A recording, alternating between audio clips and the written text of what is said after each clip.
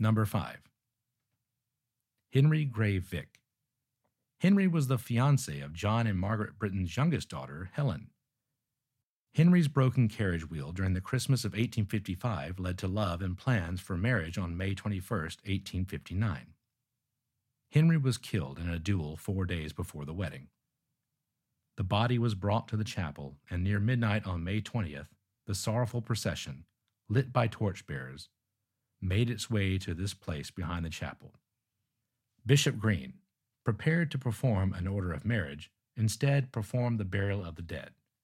As the casket was lowered into the ground, the clock struck midnight. A new day had dawned, May 21st, 1859, which would have been Henry's wedding day.